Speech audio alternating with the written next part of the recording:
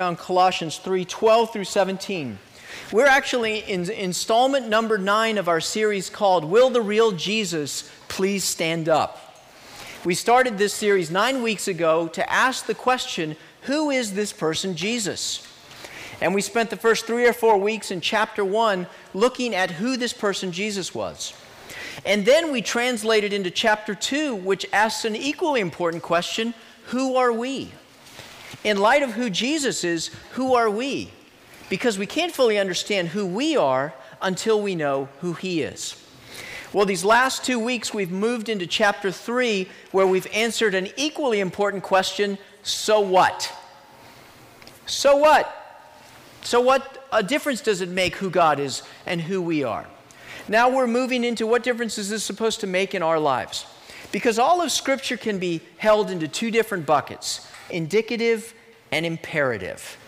Here's what is true, now here's what you must do. And that's where we're at right now in Colossians. Last week we talked about how it's supposed to change our lives individually as we contemplate this new life we have in Christ. Now today we're going to take a look at what does this mean for us corporately. Because we are designed to be in relationship with one another because God by his very nature is relational. That's what it means that he is a Trinity. So we're going to be answering that question, who are we supposed to be corporately? So let me read for us Colossians 3:12 through 17. Therefore, as God's chosen people, holy and dearly loved, clothe yourselves with compassion, kindness, humility, gentleness, and patience. Bear with each other and forgive whatever grievances you may have against one another. Forgive as the Lord forgave you. And over all these virtues put on love, which binds them all together in perfect unity. Let the peace of Christ rule in your hearts, since as members of one body you were called to peace, and be thankful. Let the word of Christ dwell in you richly as you teach and admonish one another with all wisdom, and as you sing psalms, hymns, and spiritual songs with gratitude in your hearts to God. And whatever you do, whether in word or deed, do it all in the name of the Lord Jesus, giving thanks to God the Father through him. The word of the Lord. Well, it's been said if you can find the perfect church, don't join it, because you'll screw it up. Good advice, isn't it? But truth be told, we are all on a quest, aren't we? We're in search of the perfect church. And there's no variety of shapes and sizes as to where we can go to find said perfect church. You happen to end up here today, but you just as easily could have turned off about 200 yards up the street and pulled over at the Wave.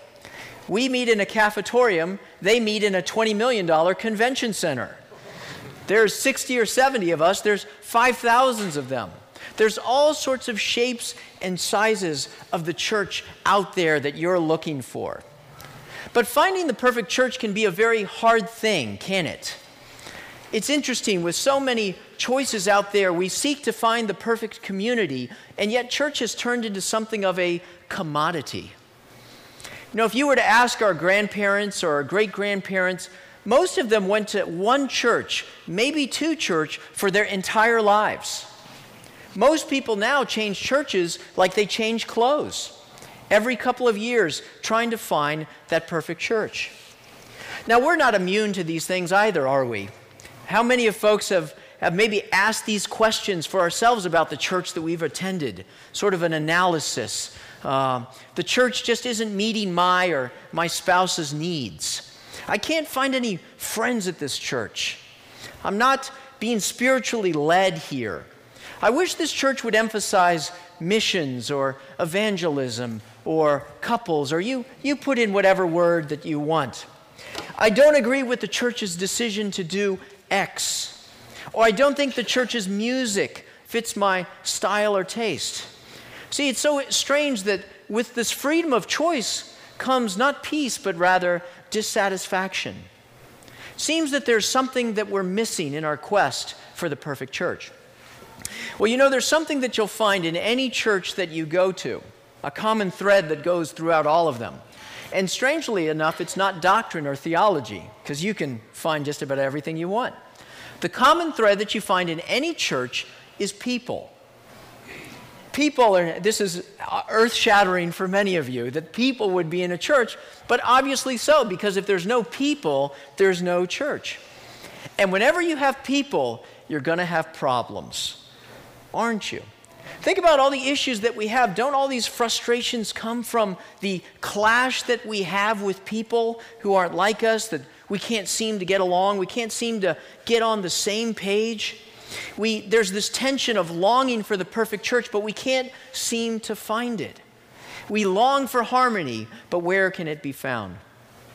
I was thinking to myself, what words could I use to describe what I think is the perfect church that everyone is looking for?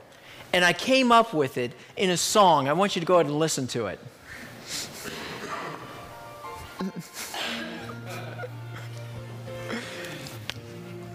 Turn it up. You familiar with this song?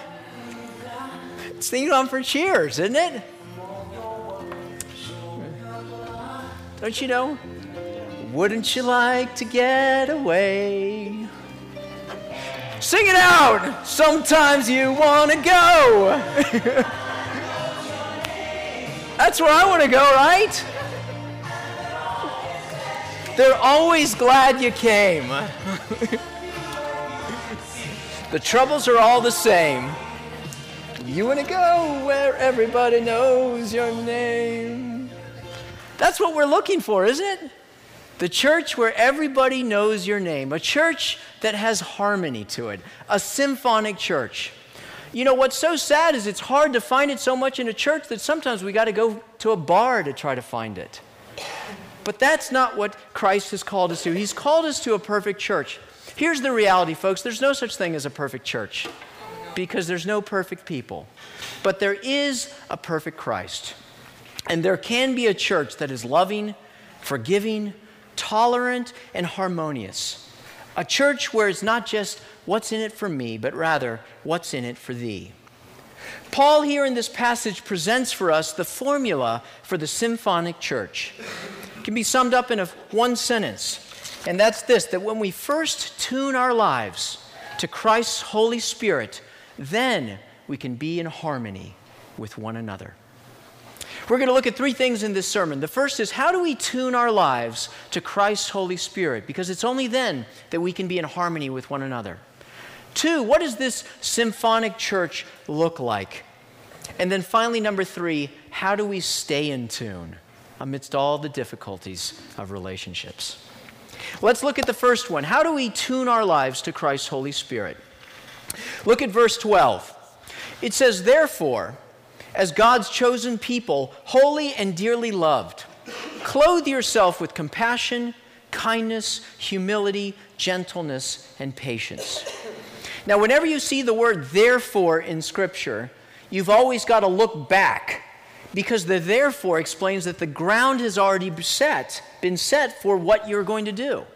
And so this therefore is referring to the beginning of this chapter, where Paul said, since then you have been raised with Christ, set your mind above, because you died and your life is now hidden with Christ. Christ is now your life, and when he appears, then you will also appear with him in glory. What Paul is saying is that you have been resurrected in Christ. You're not the same person that you once were. When Christ came to you, when he came into your life through his Holy Spirit, he took out the old dead you in your heart and he gave you a new heart, a new spirit, a spirit that wants to be in harmony with God and wants to be in harmony with one another. If you'll remember last week, Paul said, therefore, at the beginning of that passage as well, we have to take off the old person, the old sinful nature that continues to dog us and hold us down, the sinful nature that gives us anger and rage and jealousy and so forth.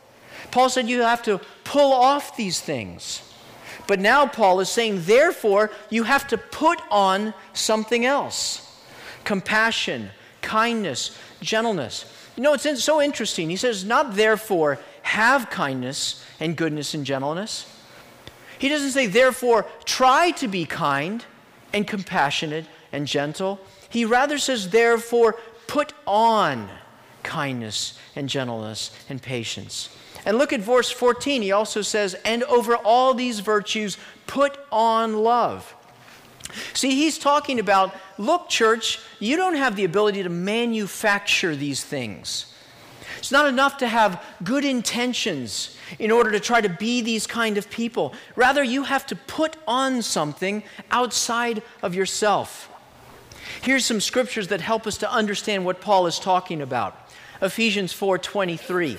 You were taught with regard to your former way of life to put off your old self, which is being corrupted by deceitful desires, to be made new in the attitude of your minds, and to put on the new self, created to be like God in true righteousness and holiness.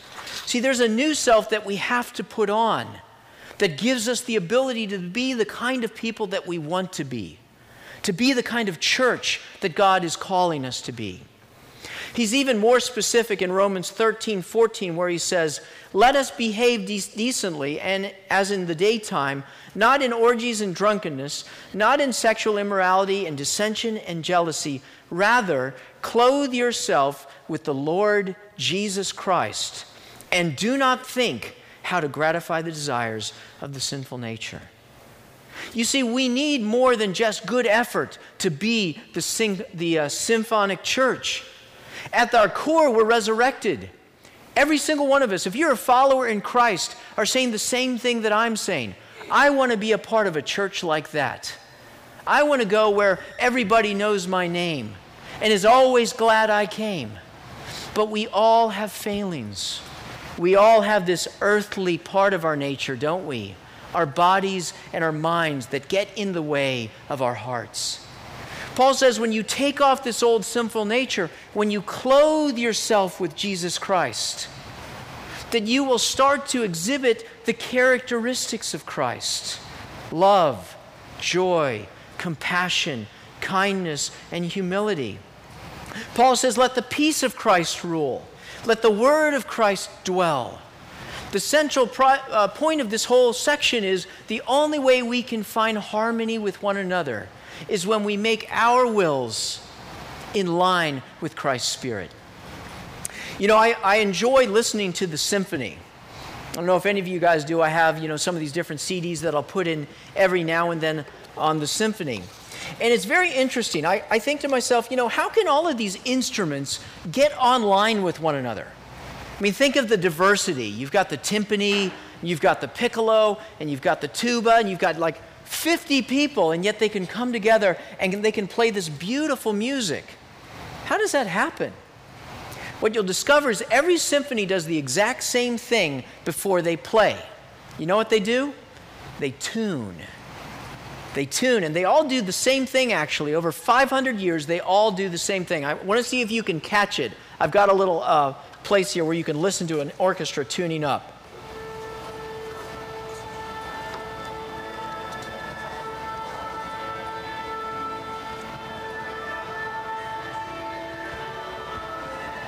That's great. If you listen, one instrument always plays first. The oboe always plays first. And always plays an A. I've always been doing it hundreds of years. Why is that? It's because the oboe doesn't go out of tune. As long as you have a good reed, every other instrument can be adjusted, it can be shaped, can be whatever, but the oboe is tuned at the factory and it always holds its note. See, it's the one thing that doesn't go out of tune. And so as it plays first, the entire rest of the orchestra tunes their instrument to the oboe. That's what allows the orchestra to be in harmony with one another. What a picture of what the church is supposed to be. See, we can't get on the same page with one another. We can't tune to each other, can we? Not before we tune to Jesus Christ, because He is the one that never goes out of tune. When we tune our wills to Jesus Christ and His Holy Spirit, then we will be in tune with one another. Think about your own self in the church. Maybe you have tensions and conflicts in the church. We all do. We're human people. Maybe you're in a difficult relationship with someone in the church. You know, you're a piccolo and they're a tuba. You're on opposite ends of the spectrum. You know, you're this type of person, they're this type of person. You see green, they see blue. And you never can quite seem to exactly see the same way. How can you get on the same page? And as a result, you try, but at the end there's anger and there's bitterness. You know, a comment that was said that just rubs you the wrong way. They didn't mean to make that comment. It's simply they're a tuba and you're a piccolo. How do you get on the same page with one another? We can't get on the same page, can we? But if we submit our will to Christ, if we give up on ourselves, if we stop looking at one another before we look to Christ first, then we will discover that the symphony will come together and the music will be played. When we tune our wills to Jesus and His Spirit first, we will have harmony with one another. Well, I want to move into our second point, the sounds of a symphonic church. What's a church in harmony supposed to sound like anyways? Paul takes some time to paint a picture, to see a picture of what this symphonic church sounds like. You know, there's an interesting lesson that they teach you in seminary on leadership. And the lesson is this, and you've seen it in any organization that you're involved with, that an organization will start to resemble its leader. We resemble that which we revere. How many of you have been in a job where a new boss comes in and then all of a sudden the organization starts to resemble its leader? You know, this is the kind of thing that keeps me up at night. They say that within 3 years a leader will photocopy himself onto his congregation, for better or for worse. But the reality is the head of this organization called the church is not me. The head of this church is Jesus Christ. And as we put Jesus Christ in the center, we will start to reflect the characteristics of our heavenly leader. And so what does Paul say? Therefore, as God's chosen people, holy and dearly loved, clothe yourself with compassion, kindness, humility, gentleness, and patience. In the Greek, bearing with each other. It's a participle. Bearing with each other. Paul is explaining this is the manner in which you are to bear with each other. Now, why does he use the word bearing with one another? Simply because sometimes each of us is unbearable. It's true. I'm your pastor. I know. And guess what? I'm sometimes unbearable as well. No such thing as perfect Christians, only a perfect Christ. See, we need these characteristics of Christ in bearing with each other because sometimes we're unbearable. And so what are these qualities that Paul begins to talk about? If you look at all of them, they were qualities that Christ experienced in his ministry with people. Number one, compassion. You know, the Latin there of compassion, cum meaning with, passion meaning suffering, with suffering. It means coming alongside people in their suffering, being able to identify with them and to come alongside and be a part and experience their suffering. We see this in Jesus when it says that when he saw the crowds, he had compassion on them, for they were like sheep without a shepherd. How about kindness? This word in the Greek means that which is helpful or provides good to people. Gosh, isn't it just a salve upon you when someone is kind to you, when they want to do good to you? Jesus taught his followers to be kind because God is kind to the ungrateful and the ungenerous. It means to treat one another with respect and with decency. Then we see here humility and gentleness. This is a spirit of not arrogance, not putting yourself first, not trying to dominate other people, but lifting one another up. I love the passage where Jesus comes to his people and he says, "Come to me, all you who are weary and heavy laden, and I will give you rest. Take my yoke upon you and learn from me, for I am gentle and humble in heart, and you will find rest for your souls." Humility and gentleness. How about patience? Gosh, if there's something we all need, isn't it patience, being patient with one another? But wasn't that how Jesus was with his disciples? Isn't it how Jesus is with us? The scriptures say that the Lord is not slow in keeping his promise, as some understand slowness.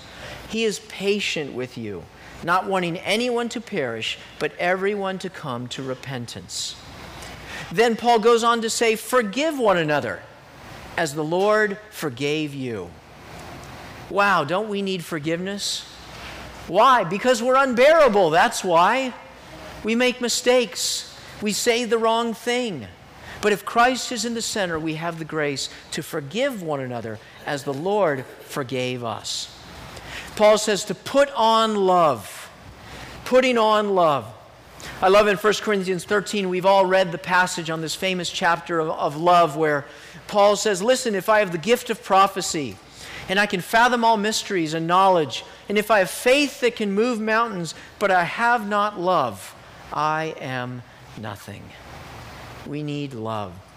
And then finally, Paul says, let the peace of Christ rule in your hearts. You know, this word, the peace of Christ ruling in your hearts, is literally translated, let the peace of Christ be the umpire in your hearts. When you're in a clash with someone, is it better to stir up dissension or to let the peace of Christ umpire so that we can look at people with gentleness and patience and forbearance rather than getting our hackles up when we're offended? You know, if you look at all of these passages, all of these characteristics that I just gave you, there's one other place where you can find them. The fruit of the Spirit. We read it just a little while ago. The fruit of the Spirit is love, joy, peace, patience, kindness, goodness, faithfulness, gentleness, and self-control. These are the effects of us when our hearts are attuned to Christ's Holy Spirit. Many of us have been watching this the story unfold. It happened a little while ago. The SEALs storming the compound to take out Osama bin Laden. And as the story continues, we've gotten more and more information about how these guys managed to do it. You know, I've been fascinated. I kind of watch all the little, stories of how they stormed the gates and all that stuff. And one thing has struck me as I've read it, and that's the perfect synchronization that these SEAL teams had as they accomplished their mission. See, there's life and death on the line, isn't there? It's got to be perfect harmony with one another as they move into their mission. Otherwise, people are going to get killed. I mean, can you imagine these SEALs are storming the compound, and they're in the middle of doing something, and one of them turns to someone else and says, look, I need to share with you. When we were in the chopper, what you said really hurt me, okay? I'm a little bit, and I want to take a second to talk about it right here. No. There's a tremendous amount of forbearance with one another when the SEALs are on point. Why? Because they rely with one another. They have to put to death their differences because the reality is they may be called to die for one another right there in the field of battle. See, by tragic necessity, sometimes the Navy SEALs are sent in to take life, but the church is called upon to give life. How much more so that we need to be in harmony with one another. There's no such thing as perfect Christians. There's only a perfect Christ. But if we tune our wills to the Holy Spirit first, we will have the grace to have harmony with one another. The test of our church is this: how do we handle adversity? The evil one, Satan, is constantly setting traps, throwing grenades into the congregation. A little comment here or there that was taken the wrong way. Maybe a glance, and we wonder what they're thinking about ourselves. How do you handle problems when the pastor says something that you don't like? How do you handle adversity when someone in the church does something that I don't like? How do you respond? With compassion, kindness, gentleness, forgiveness, or in other ways? Are we quick to respond, or are we quick to listen? For how we respond reveals who is in the center of our church. If we have clothed ourselves with Christ first by his Holy Spirit, we will exhibit the characteristics of Christ and we will accomplish our mission. This leads me to my final point, which is, how are we able to stay in tune with one another? I don't know about you, but I wake up in the morning, I spend time with the Lord, I read his word, I find a way, and then throughout the day I discover myself going out of tune. We're imperfect instruments, aren't we? We're affected by the weather, the humidity. We knock up against something and our strings go all out of tune. How can we seriously think that we could have harmony in this imperfect world in which we live? Paul tells us in verse 16, "Let the word of Christ dwell in you richly as you teach and admonish one another with all wisdom, and as you sing psalms, hymns, and spiritual songs with gratitude in your hearts to God." See, the word is the standard that unites us to Christ. It helps us to be on the same page. It's only when I tune our lives to Christ's Holy Spirit. But here's the reality, and this is something that many churches suffer from. As important as unity is, it is not our most important value. Jesus Christ taught that truth transcends unity as a priority. It is critical to recall that in Christ's high priestly prayer, he prayed that before he prayed that he would be one, he prayed that we would set apart the truth. From God's point of view, truth is not only more important than unity, truth is the basis for unity. Authentic Christian unity is a unity formed in a common cause, a common conviction, a common interest, and biblical unity is forged in our mutual bondedness to the truth in Christ, who is the way, the truth, and the life. When we embrace the truth, we are free to embrace one another in truth. And so, the Word must be central in our lives and the lives of our church.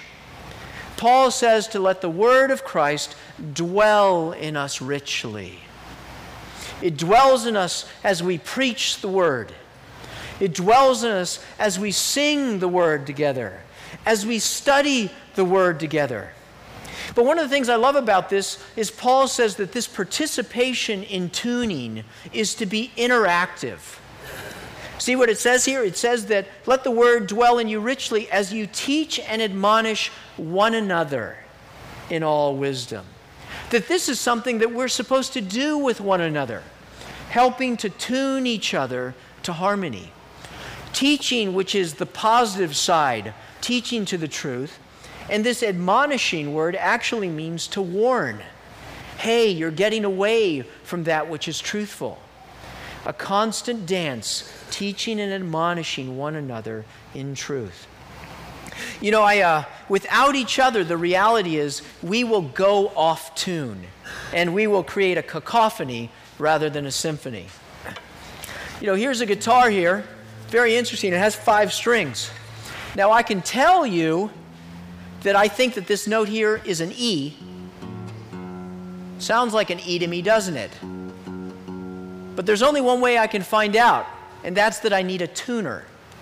And if I click on my handy-dandy tuner and I listen to it, I discover, no, that's an F. So what do I have to do? I have to change my tune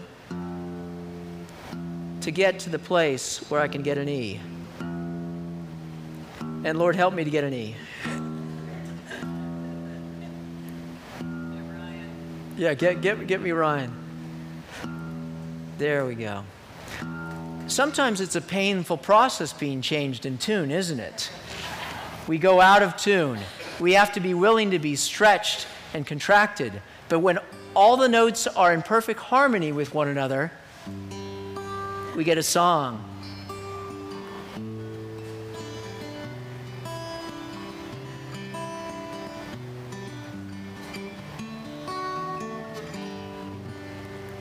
There's my little demo right there. That's all I can play.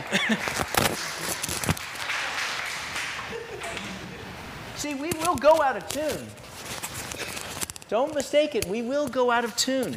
We need one another to be able to listen. We think that it's an E, but the reality is it's an F. I think I'm going to kill myself with this thing right here. Excuse me for 1 second.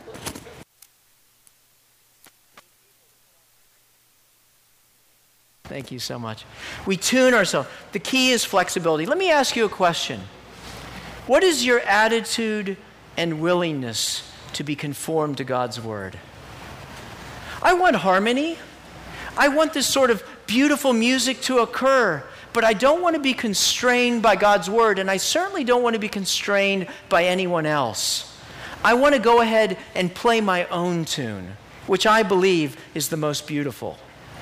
It doesn't work like that, does it?